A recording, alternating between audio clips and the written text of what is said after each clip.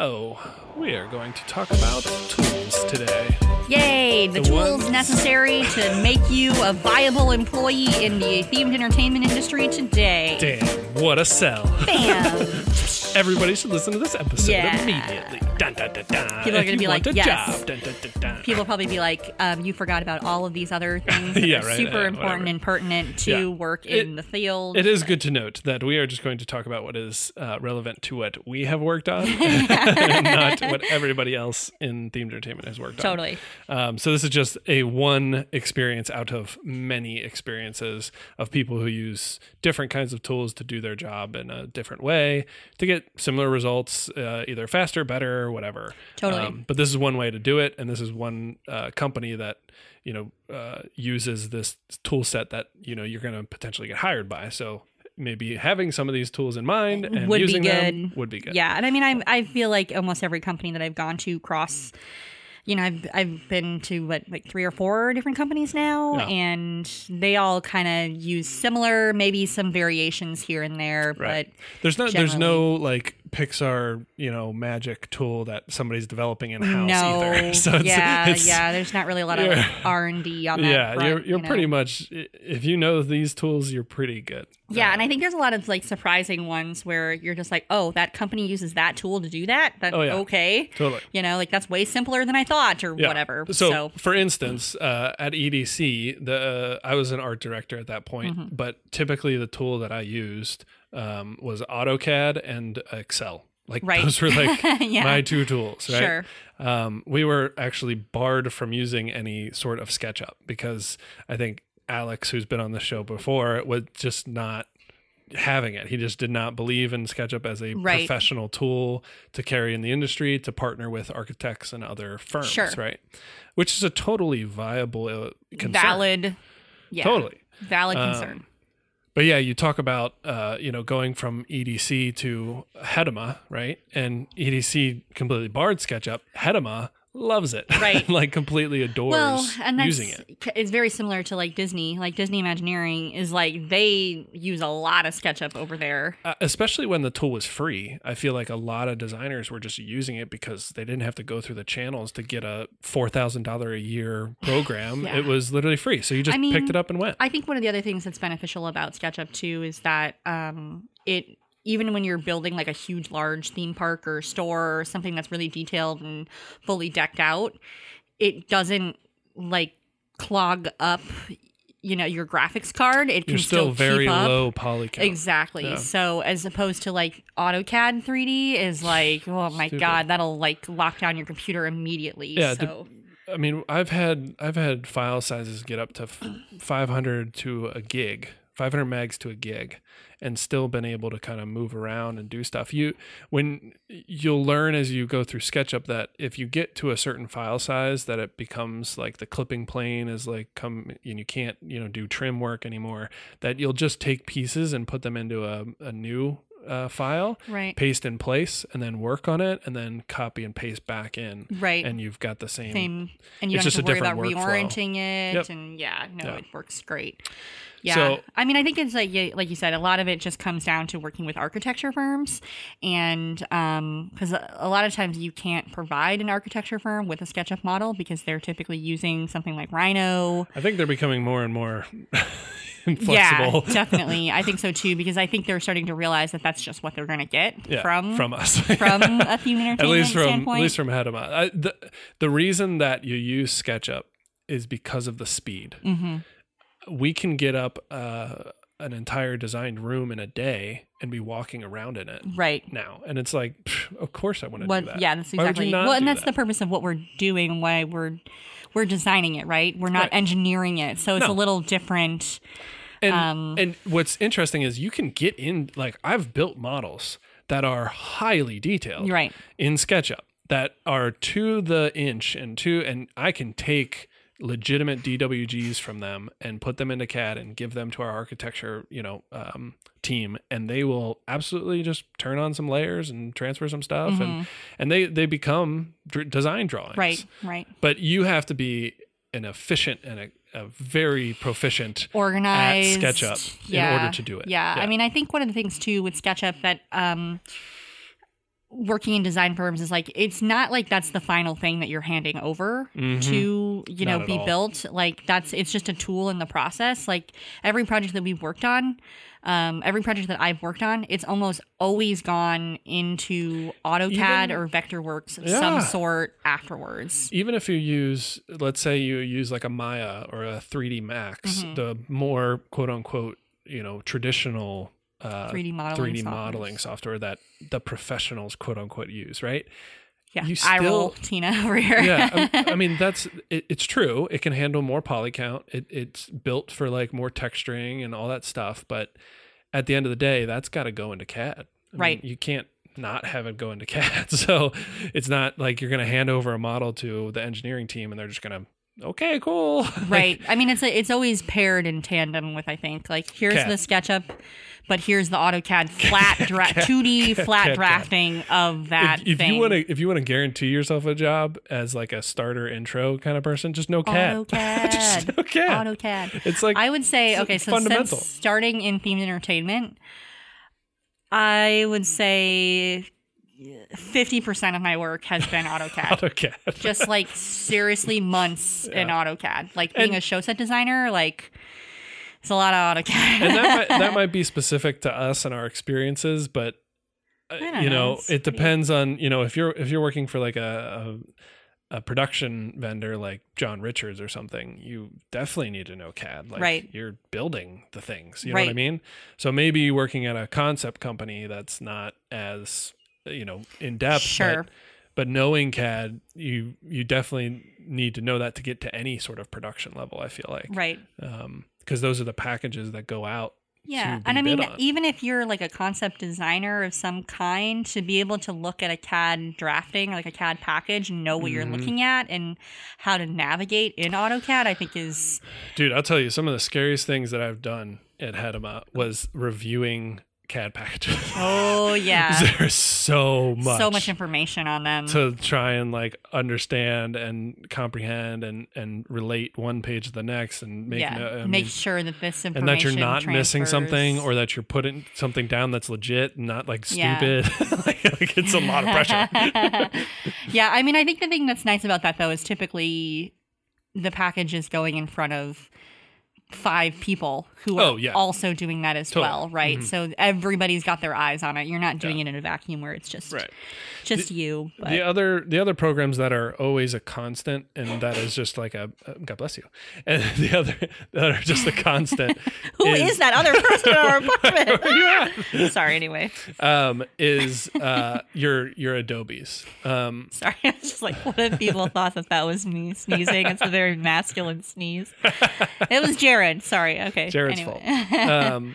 But there's the Adobe products. I mean, you're gonna use Photoshop. You are gonna use Absolutely. Illustrator. You are gonna use InDesign.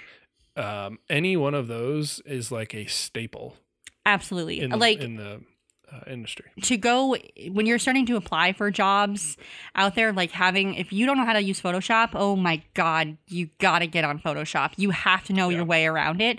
Like arguments could be made for Illustrator, right? That there's might be somebody already on the team who has it, or maybe you'll learn it as you go. Something. I think but Photoshop is like an absolute. Photoshop is like how you convey ideas. Mm-hmm. You know, you take a basic render or a screenshot of something and you can draw on top or, Right. or photo mash or, you know, do something. But Illustrator, I'm using it more and more because of the pencil tool. And when I learned really that, love Illustrator. Actually, people get very frustrated, especially when they go from Photoshop to Illustrator, Yeah, because totally. it's just it looks the same, right? It looks almost exactly the same. The pen tools and the selection tools are all in the same place, but it doesn't operate the same way. the reason that I like Illustrator is because Illustrator takes whatever you draw and essentially makes that into a DWG that you can import into Yeah, SketchUp. it's pretty awesome. Whereas Photoshop is just pixels, it's raster based. Mm-hmm. So you can't, whenever you draw something in Photoshop, that isn't translatable into a model. Yeah, You have to trace on top or do something like, so, there was a panel that I was designing the other day and I wanted to do it really quick. So I went into Illustrator and I drew a line, I drew another line, drew a line, connected, joined them. I made the lines fatter in some places and shorter, and it makes a really organic nature to that line work that looks pretty freaking cool. Right. And all it is a stroke. And then you outline that stroke. Outline that stroke and export to DWG and import into SketchUp. And I've got this cool profile that I just face and boom, there's a cool panel design. Yep, right? Totally. So that's pretty much the capacity that I've used Illustrator on the job as well is for me, a lot of the projects that I've worked on with Disney, they require you to print out like these huge vinyl floor graphics or sometimes it's wall graphics or whatever, but the floor graphics are huge, right? It's like a lot of the projects are fast paced, so they don't have time to like lay down a tile floor and it needs to be smooth and, perfect. So they just design a really cool themed vinyl floor graphic that they're just going to stick down in the room. Mm-hmm. But if you have a Photoshop file that is literally a 30 by 20 foot room, like you can do it, but you have to scale it appropriately and then make sure that your, DPI is, going to scale well. It's like there's a whole bunch of other factors that have to be considered if you're going to do it in Photoshop. Also, when you're working in Photoshop, those files get really bulky really quickly. They bog you down. They do. And I mean, I've been working on Photoshop files where it's like the thing is 9 gigs and you're trying to scroll out and it takes a couple seconds. Totally. 10 seconds to scroll out. So you have to, I think Illustrator is important for that, where you're using it for, a bunch of other things that you might not think about, like those giant vinyl floor graphics. Yeah. It's scalable. It's scalable, which I think is super important. There's also, when I was back at... Also great for logos. Yeah. When I was back at JRA, we used CAD Tools a lot. And CAD Tools is a plugin for Illustrator that allows you to put things into scale. And then you can just say like 10 feet and it draws a line that's 10 feet. I like it for monetary purposes. Like it's so cheap compared to AutoCAD, because AutoCAD is just ridiculous. It's not useful for somebody just like an independent artist. There's a lot of AutoCAD that you just don't need as a themed entertainment person. Nope, don't need it. You're paying for something that isn't necessary. Yeah, and they don't have a pricing tier for individuals that accounts for just the... I don't even want to say bare bones. It's like there are some more advanced tools that I use in it, but overall, I am not using it for the capabilities of what it is. Yeah. And so even at what I think it's like $210 a month, but I don't even think you can do the monthly subscription. I think you have to sign up for a year and they just charge you monthly, I think. So you can't like turn it on one month and turn it off another month, which that just makes it not viable, where something like CAD Tools in Illustrator is great. I get a little annoyed a lot of times because one of the reasons why I actually love working in AutoCAD is because I have a very OCD personality and I love parallel lines and those parallel lines connecting and lined up exactly, absolutely perfect. And CAD Tools, there's some stuff where you like zoom in and you're like, oh, that doesn't line up. And it just kind of drives me crazy. And it's usually not anything that's a problem, but sometimes I do get into situations where I'm like, what is the person who sent me this file? What is their intention here? Like it's an inch over. Is it supposed to be an inch over or is it not?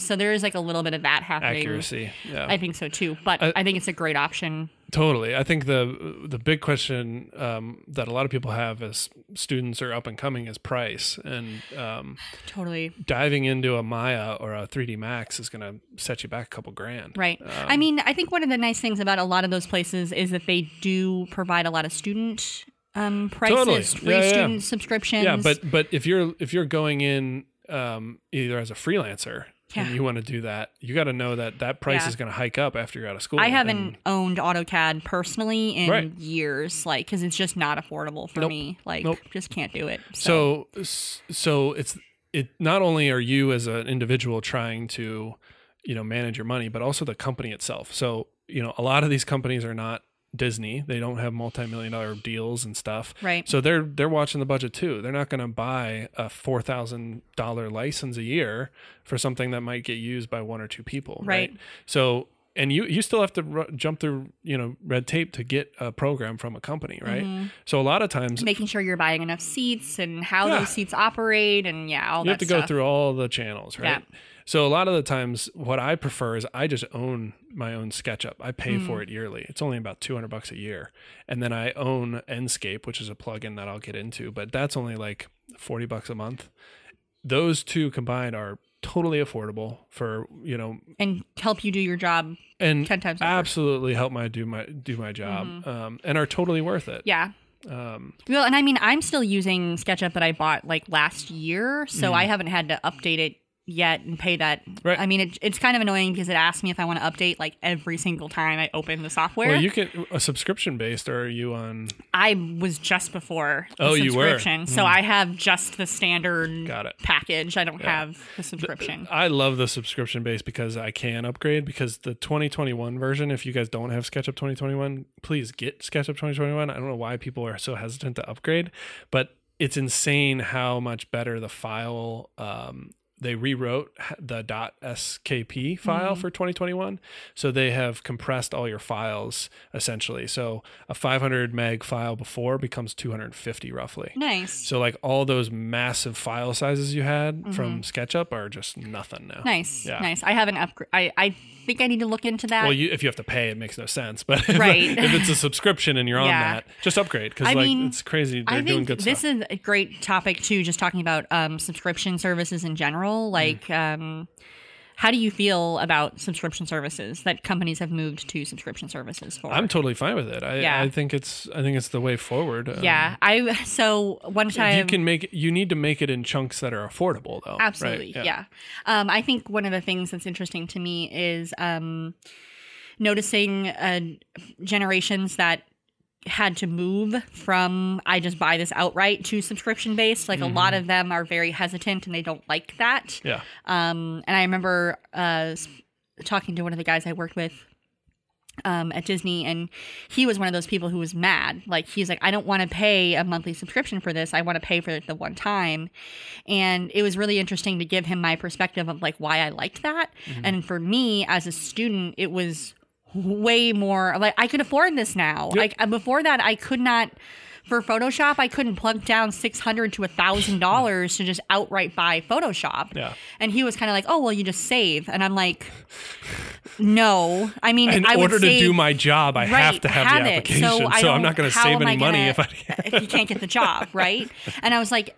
Also, I think at that time too. I mean, it might have just also been like a perspective thing for that guy. Maybe he didn't have student loan debt, or maybe didn't, maybe came from a wealthier background. But for me, it's like I maybe am able at that time to save $15 a month. So extrapolate that to $600 to $1,000. Yeah. It's going to take me years to save up.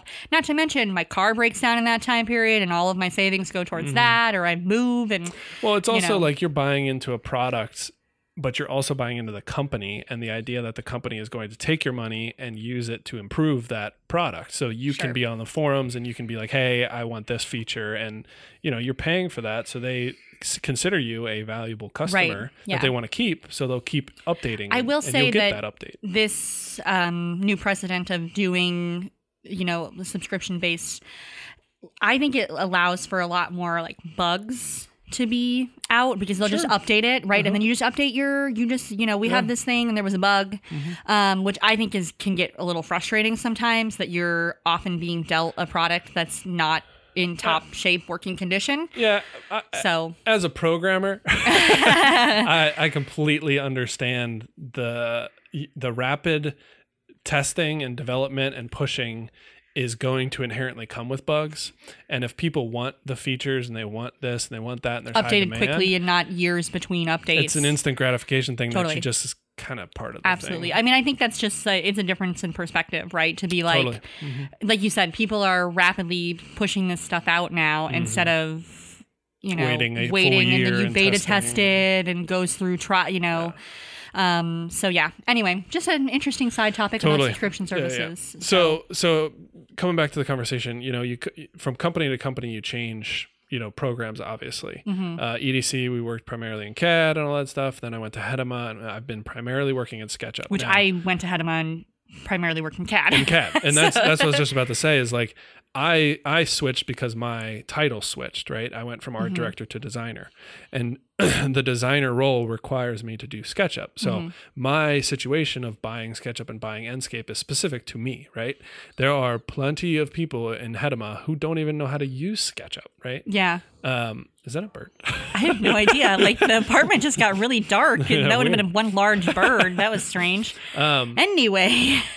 But there are other people who are proficient at InDesign, and they are the InDesign people, right? Right. And there are other people who are proficient at Max and 3ds Max, and they're great because all the files we get from the architects, he deals with them, and then he imports them for us and we can move it. So it really depends on your role. So when we talk about these tools, I'm going to be biased because this is what I do every day, Right. But there are other people who, if you want to be like the modeler, the premier modeler, maybe ZBrush or like a Maya Max, or you want to do these organic models, maybe that's the way to go. Totally. But or if you, Blender. Blender's a great free also, tool. yes, I've been seeing that one crop up a lot more lately. A little more complicated in terms of its, learning curve. But can free. but free and can do outstanding things. Right. So, just keep in mind that the track you want to go on might lead you to what's the tool that you more. think you use most on a daily basis? SketchUp, no doubt. SketchUp. Every day. So for me, it's Photoshop. Yeah. Photoshop, absolutely. I mean, I feel like I'm a little bit more on that concept end of things. So I typically am a little bit more in Photoshop, Illustrator, InDesign. I use a lot of InDesign for... I came onto Hedema and I hadn't used SketchUp in years, and now I'm like use it every single freaking day. So I know it like the back of my hand. But there's a bunch of things that you learn along the way on how to become more efficient at SketchUp, which is, you've pointed out in the past that like SketchUp is a sketchy software and that it has too many plugins, and that it's like, I hate the plugins. And like, to me, the plugins are amazing because they make the product not reliant on the company. Totally. It's an open source software like Blender that people can just add stuff to, and then you get to use that stuff. I wish, my thing is I wish SketchUp would embrace that they have a lot of plugins, and that there was some way, like a spot, like a collapsing folder where all of your plugins go. Because right now, all of my plugins float around on the screen. You can set them up in different ways, right? Yeah, I mean, I do, but like a lot of times it's like I import a new one and I got to figure out how it's just like I wish there was like a little bit more of like integration, embracing that and being like, we're a plug-in company, so how do we make this user friendly? The UI in SketchUp definitely needs a little bit of work. I wouldn't push it too much. If you can turn on and off the plugins, and then sometimes like you have updates, and then those there's just like a little bit of frustration for me on that front of like, oh, if this plugin's not working, like how do I get the update for it? Right. Do I turn it on? Do I turn it off? Like there's just like a little bit of a weirdness there that I wish they would tackle. But it is also allowed, what I was used to was you just did a SketchUp model and you hit export, right? And export, like, that's what the SketchUp model looked like. And you could turn on shadows and and you could make it look like a pencil drawing, but it wasn't really good. So like SketchUp's rendering capabilities freaking suck. I mean, I don't use SketchUp rendering at all. No. Like it's completely pointless unless I'm just exporting a JPEG to just draw over. Yeah, just that's general fine. stuff, but nothing super crazy. But there are plugins out there that are incredible. So which plugins do you think you use most often? The main ones that I know of are a program called Lumion. It's a little bit pricier, and it requires you to load up the SketchUp model into Lumion, then work on it, and then go back to your SketchUp and load it back in. Then there's V-Ray, which you can actually like load up in. Lights.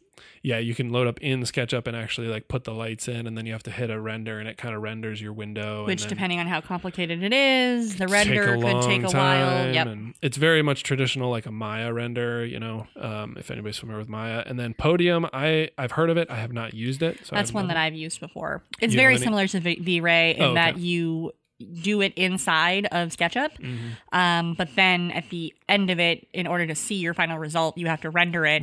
And then that render sometimes takes 20 minutes to 3 hours, depending on how complicated it is. That, for the longest time, that has been the deterrent for using something like that in our industry, because those were only used at the very final design to get a good render, to then paint on top of it and make it like that was the only time you used V-Ray. So, Jacob, what are you using lately that takes care of all? The newest plugin that I've gotten used to at Hedema is called Enscape. There's a couple of these coming out that are they change up the way that renders are done. So just like I talked about before, is like you had to render the image and then you had to wait 20 hours and you got the image. And then it's like the software is not accessible. Not accessible. You can't do anything. Yep. So Enscape actually uses a video game tactic, which is it actually essentially puts your model into a video game simulator like an Unreal or Unity, and you can essentially just model, and it sends the update to the real-time render, and you can just move around in it, and you can get I have an Xbox controller, and I just move around in my model and see what's going on, and then I add to, and I move a person, and then I hit render, and the render is already like pretty much done because it's already real-time render. Right. And it just takes me less than 3 seconds to render an image, and I can render out 15 different images for somebody to review. So we've had presentations where I've gotten a request, most recently, like a couple weeks ago, I got a request like, hey, we have a presentation in an hour, and we need you to update 3 things and re-render the fly-through. Fly-throughs are nightmares to render. Oh yeah, that's hours of work, depending days potentially. Sure, depending how long it is and what's going on. I heard stories of before I got to Hedema, and they tried to do a fly through of an entire land, and they had to buy render farms and wait days and weeks for it to render. Right? Yeah, it's like at that point you're like doing a Pixar film. You got to set it up, and it is what it is. You can't change anything. I was able to in an hour make the changes and re-render the entire fly-through, put it into After Effects, meld all the videos together, and dish it into the presentation in under an hour. That's pretty incredible. You're also a fast worker too, so people I take that into consideration. Yeah. Jacob is a whiz with this stuff. I have all my shortcuts set up. Yeah, I am ready to go. Jake is very good about this stuff. Flying. I don't imagine just people right out of the gate to be able to do that. Yeah, the normal person would probably take a little longer than an hour to do it. Sure. But the capabilities that this provides is insane. Yeah. Because now I'm literally in a meeting and I render an image, and then they say, okay, change. I render the image again and I give it back and we can talk about it. Right there, real time almost. Yeah. I now don't have to wait another couple days to meet with somebody to get their input. I got it right there. Totally. And they said, yep, that's it. I'm like, great, cool, done. And moving on.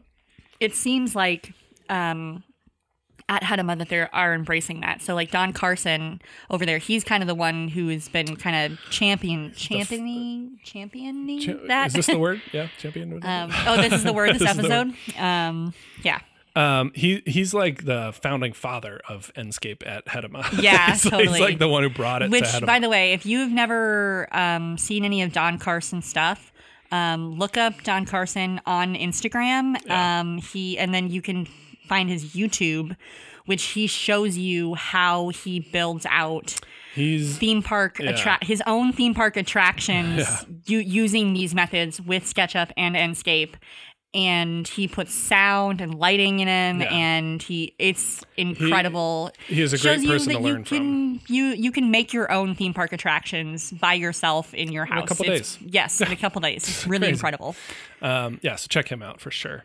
But yeah, they're embracing it wholeheartedly now, because we've gotten lucky and we've had my boss Scott Sinclair is he embraces new technology and wants to figure it out, and he's very much a SketchUp user, and he's open and willing. If you show him something and you can see it get done fast and he can figure it, then let's do it. Yeah, we're lucky at Hedema to have a lot of people who invest in making the process better. Sure.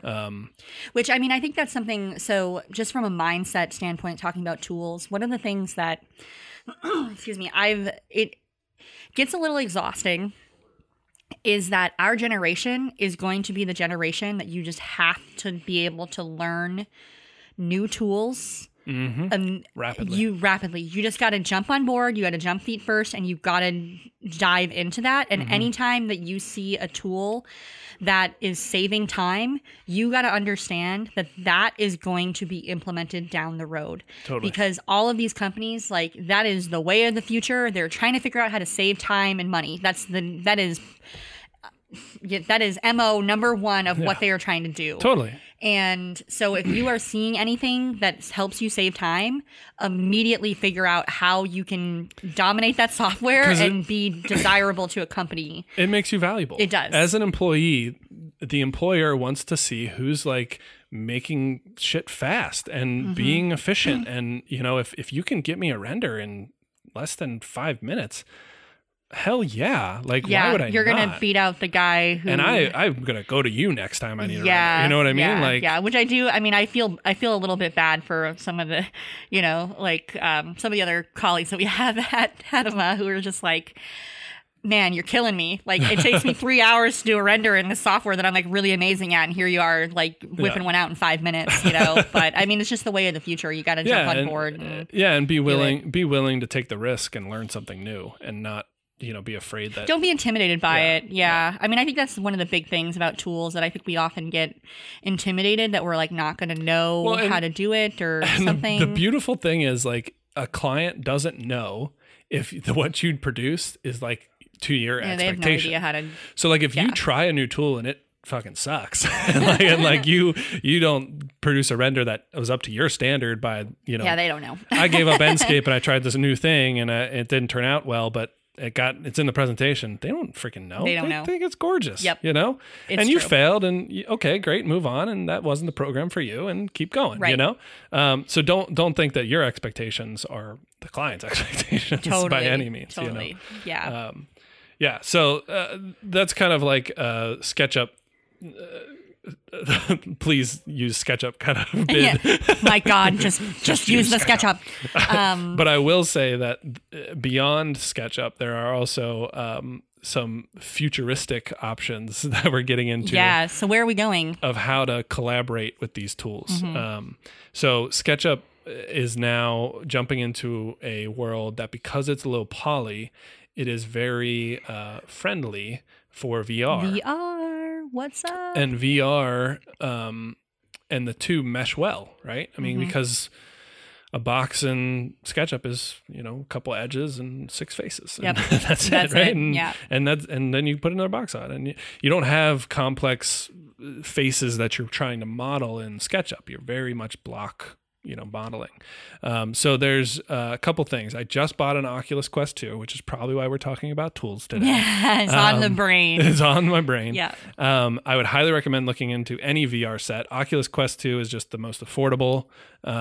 It's probably the best in terms we have of an performance. Oculus. It's somewhere in storage. I want to pull it out again. I mean, I think it's the beta.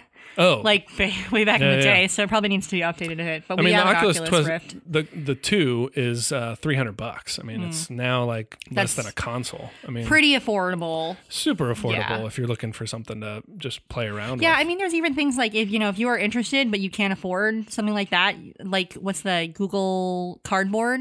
Oh, yeah, I think so. You know, I haven't like, looked into that much, but yeah. Yeah, it's like literally you can put your phone like inside this little contraption, like cardboard contraption that was made by Google, similar. Yeah. and get an effect of similar VR, feeling. Yeah. So anyway, you know, I highly recommend looking into that. And then there are a couple. It's also the apps on the Oculus are much more vast. There's a lot of support for the VR apps in the Quest. So there's a couple things. Gravity Sketch is on there. Gravity Sketch is just super free. It's very easy, and you kind of like in midair can draw stuff and like you know, make these 3-dimensional objects that can then import back into SketchUp. Is that the one where people do like the 3D paintings in it? Totally. Yeah.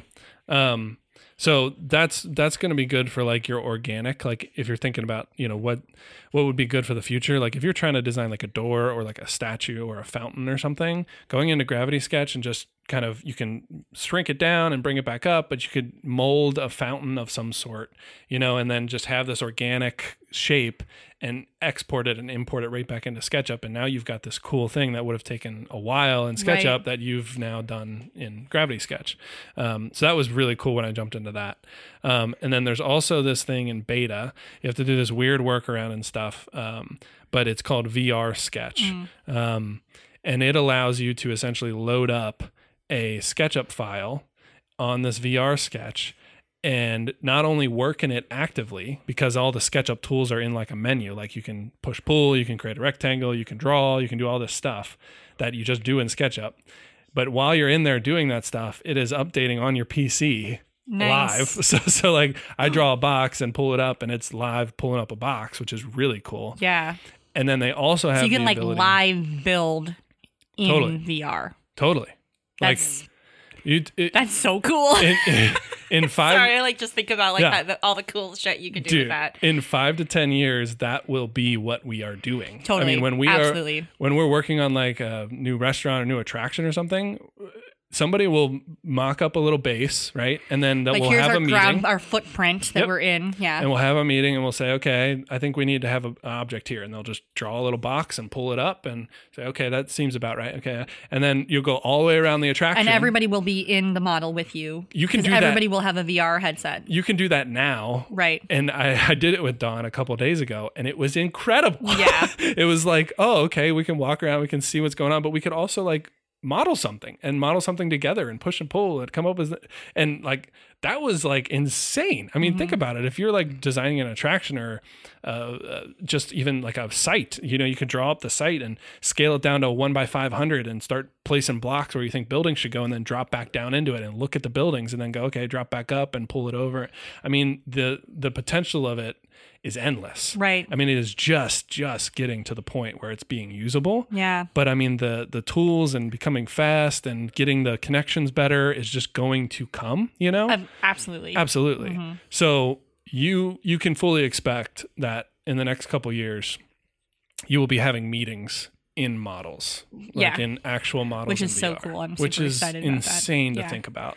So that's kind of what I've been on a kick about. It's just this cool new tech. Yeah, I've been meaning to get more into it because I think that's going to be invaluable to be able to be inside of it and really understand scale. Because again, it's like we're talking about scale. I feel like we talk about scale in a lot of our episodes, but it's so important to realize.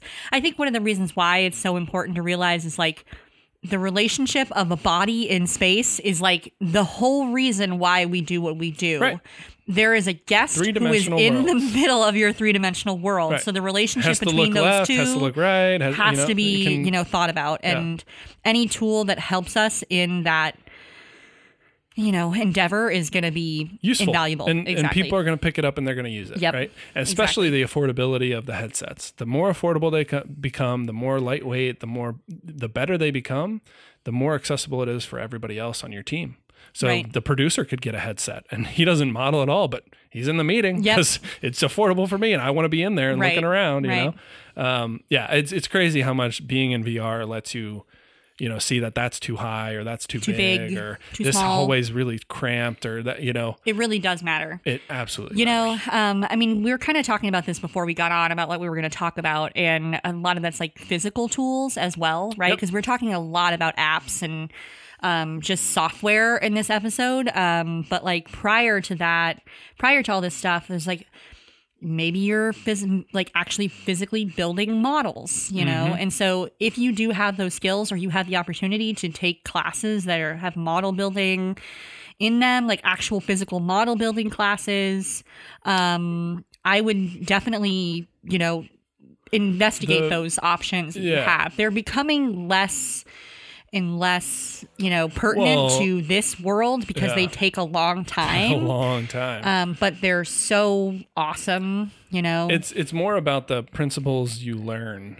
the design principles you learn in those classes. I think so too. Than the actual like producing or becoming that's your job. And I definitely think that those physical models, they're going to teach you different skill set and you're going to have different tools that relate more to, like you can put you can put textures on your model, right? And it's becoming more and more that you can like literally be like, all right, here's my panel. I did this in Photoshop and I applied this Photoshop file to this panel. Yeah. And so now you can do crazy crazy things, and you can apply, what are they, like histograms or whatever to create textures on it. I mean, it's insane what you can do with that. And you can just paint over it and replace it. Right, exactly. You don't need to like come up with a whole new board and redo it. Yeah, there is stuff with like a physical model that's like a preciousness that's like, I just spent so much time on it. What if we paint this thing, Yeah. I mean, and that's just something I think that's the difference between a lot of student work versus like when you start to do it after a while, you're like, whatever, destroy it. Like, Yeah. Like whatever iterations, like let's just keep going. Yeah. I mean, I think when you're a student or you're just starting out, like everything you create is so precious to you that you don't want to touch it. Right. But I do think there is something in physical models that you're not going to get in Photoshop and stuff. And it is like that kind of paint technique and texture technique that I think those tools and skills are invaluable for later on for discovering, all right, this is what the paint job's actually going to look like. Absolutely.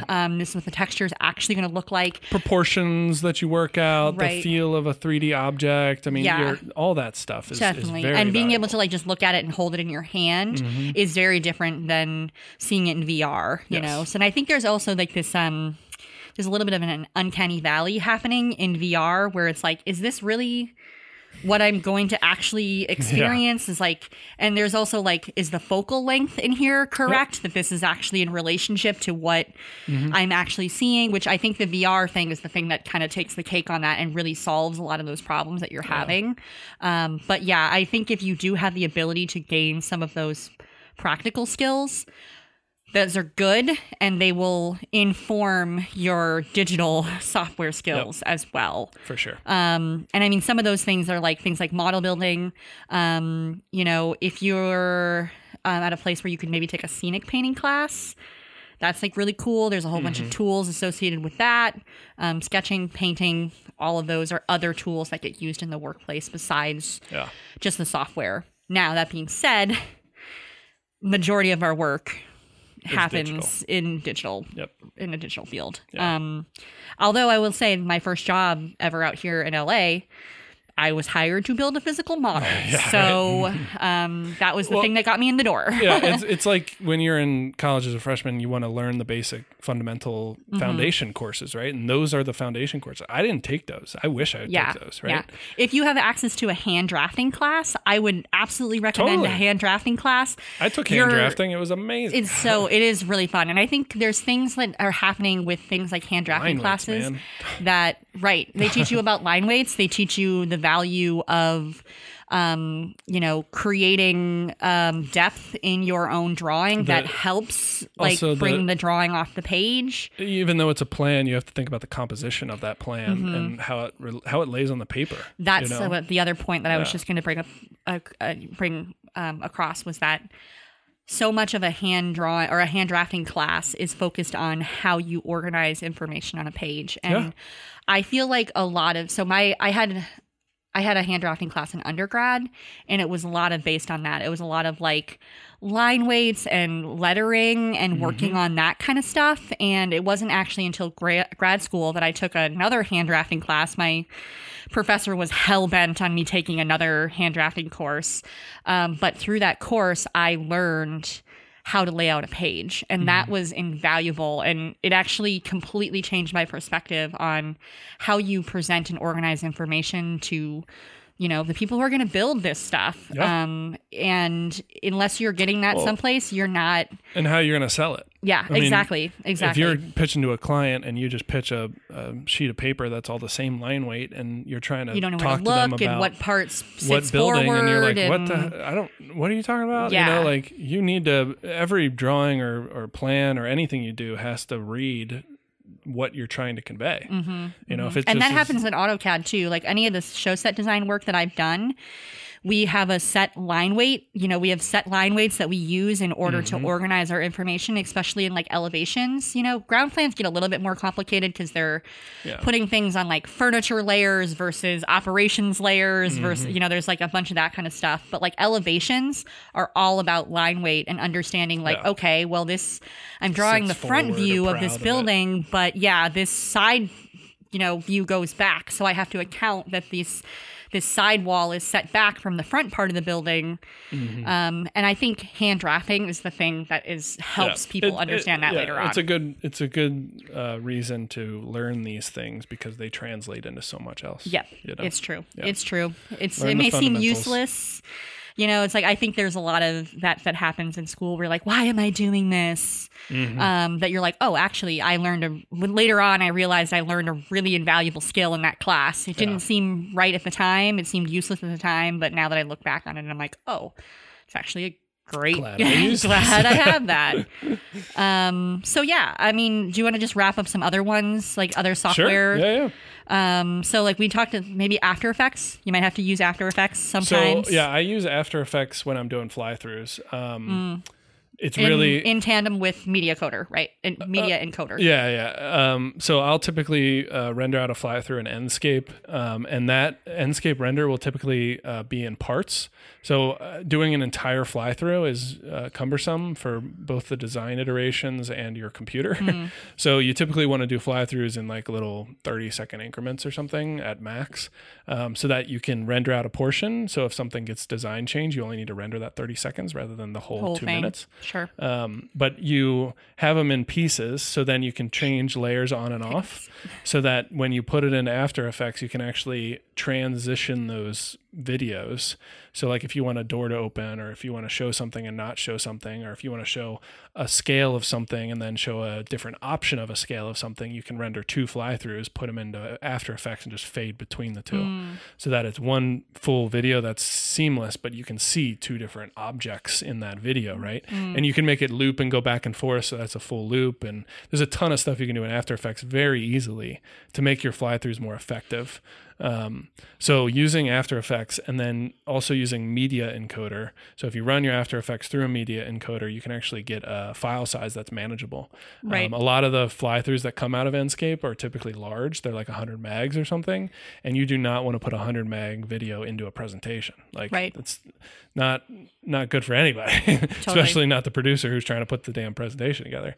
So I'll take all my fly-throughs that are raw out of Enscape, run them into Media Encoder, and they'll come down to like 20 megs. Right. Yeah. It is really interesting to talk about this kind of stuff too, because a lot of times, it's like, God, how can we talk a whole episode, devote a whole episode to tools, and I think it's just important to understand that like, this is like not the romantic part of the job that you have to deal with is like file management. It is a huge process at any company. Every company has different tools and different ways that they organize their information and how they label their files and their workflows of how this tool works with this tool. And for me, starting off, I think that was actually one of the most intimidating things being in my first job in theater entertainment, like not understanding prior to moving out to LA, I'd never used like an AutoCAD sheet set before. And that, like the first time I did that. This is before that. I learned from Gordon. You learned from Gordon. This is before that. Like, I think before you even got to EDC. Yeah. Francesca probably was like, here is our book. Yeah. Good luck. Yeah. And like, I had to figure it out myself. And I was like so overwhelmed because there's so much information about like, okay, this is how we label our files. Yeah. And it's like EDC-00-300- blah, blah. Like, it's like all of those numbers have a very specific thing. Right. And that surprisingly happens across almost every company. Because you have to stay organized. You have to stay organized, especially in a collaborative environment. Yeah. But I think preparing yourself and knowing how to navigate between softwares and understanding your own workflow with these tools is essential before you get into a workplace. You need to make sure so you be confident about it. You know, it's just like a relationship. You need to make yourself happy before you make other people happy, right? So like you need to make your process work for you. Which I have a folder structure that works for me, right? I know where all my JPEG exports are. I know where all my videos are. I know all that stuff. doesn't really relate to what Hedema does, but I name all my files according to Hedema, right? Because that's the procedure that we're supposed to do, right?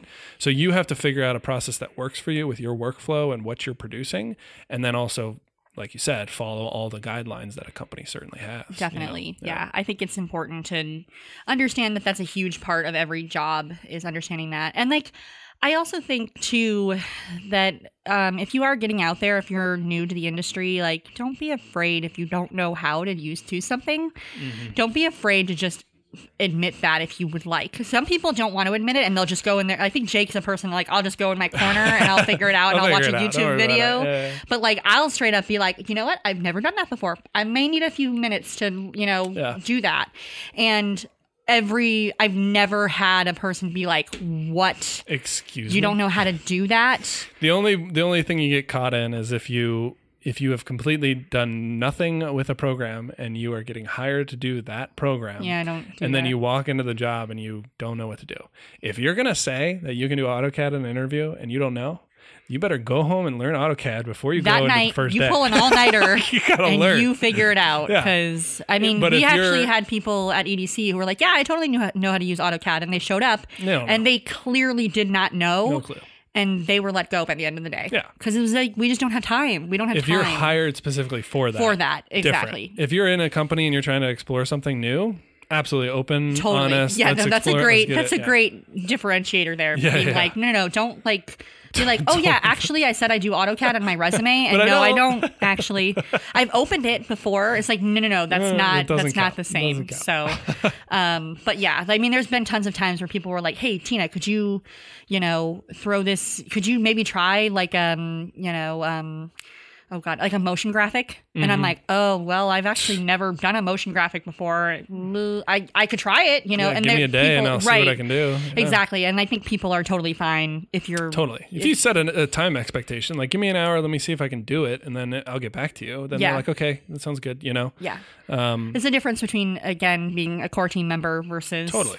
hired as project For hire. specific, like you're an illustrator. I've never opened Photoshop. Sorry, Photoshop? What? Sorry, what? You got hired to do illustrations, Totally. Yeah. The last thing that I have is just I know this is probably archaic because Google Slides has been out for years. Yeah. But the industry, I think, as a whole, is getting more presentation based, and those presentations change dramatically 5 minutes before the presentation, right? So we've been using a lot of cloud-based presentations, which as a team, you need to, you don't need to be proficient in these things, but if me as a designer and I go into a presentation file that they shared with me on the cloud, I just need to know how to replace an image, right? And know where to navigate and how to get there, right? Sure. Producers, But- on the other hand, need to know like how to transition between slides. I and all mean, that I don't stuff. know. Like a lot of my work at EDC was putting together packages, And that's the difference in companies, right? EDC might present a package of PDF, right? Whereas Hedema is very presentation, and then we'll send you the presentation in a PDF, right? And then Sure. if we have the final package, that's something separate that we'll send to you. Right? Totally. So it's two different approaches. Yeah. So, I mean, just being able to lay out pages, I think, is important. So whether that's on a Google like Slides, Keynote, or InDesign, Yeah.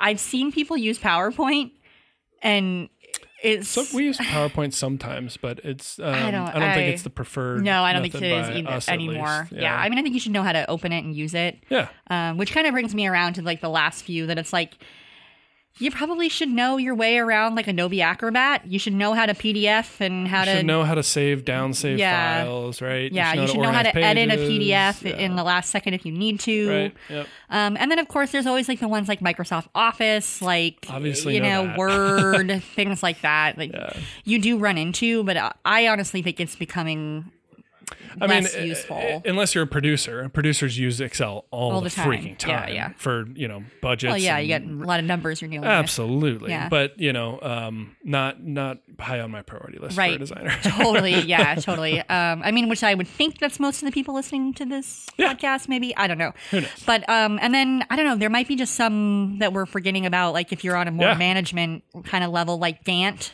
Things yeah, like like that, super- like yeah. scheduling. There are some of those out there that. But hey, you do if you find. have any 3D modeling programs that you recommend, let us know. Right. On Instagram. Totally. Or Yeah. Twitter.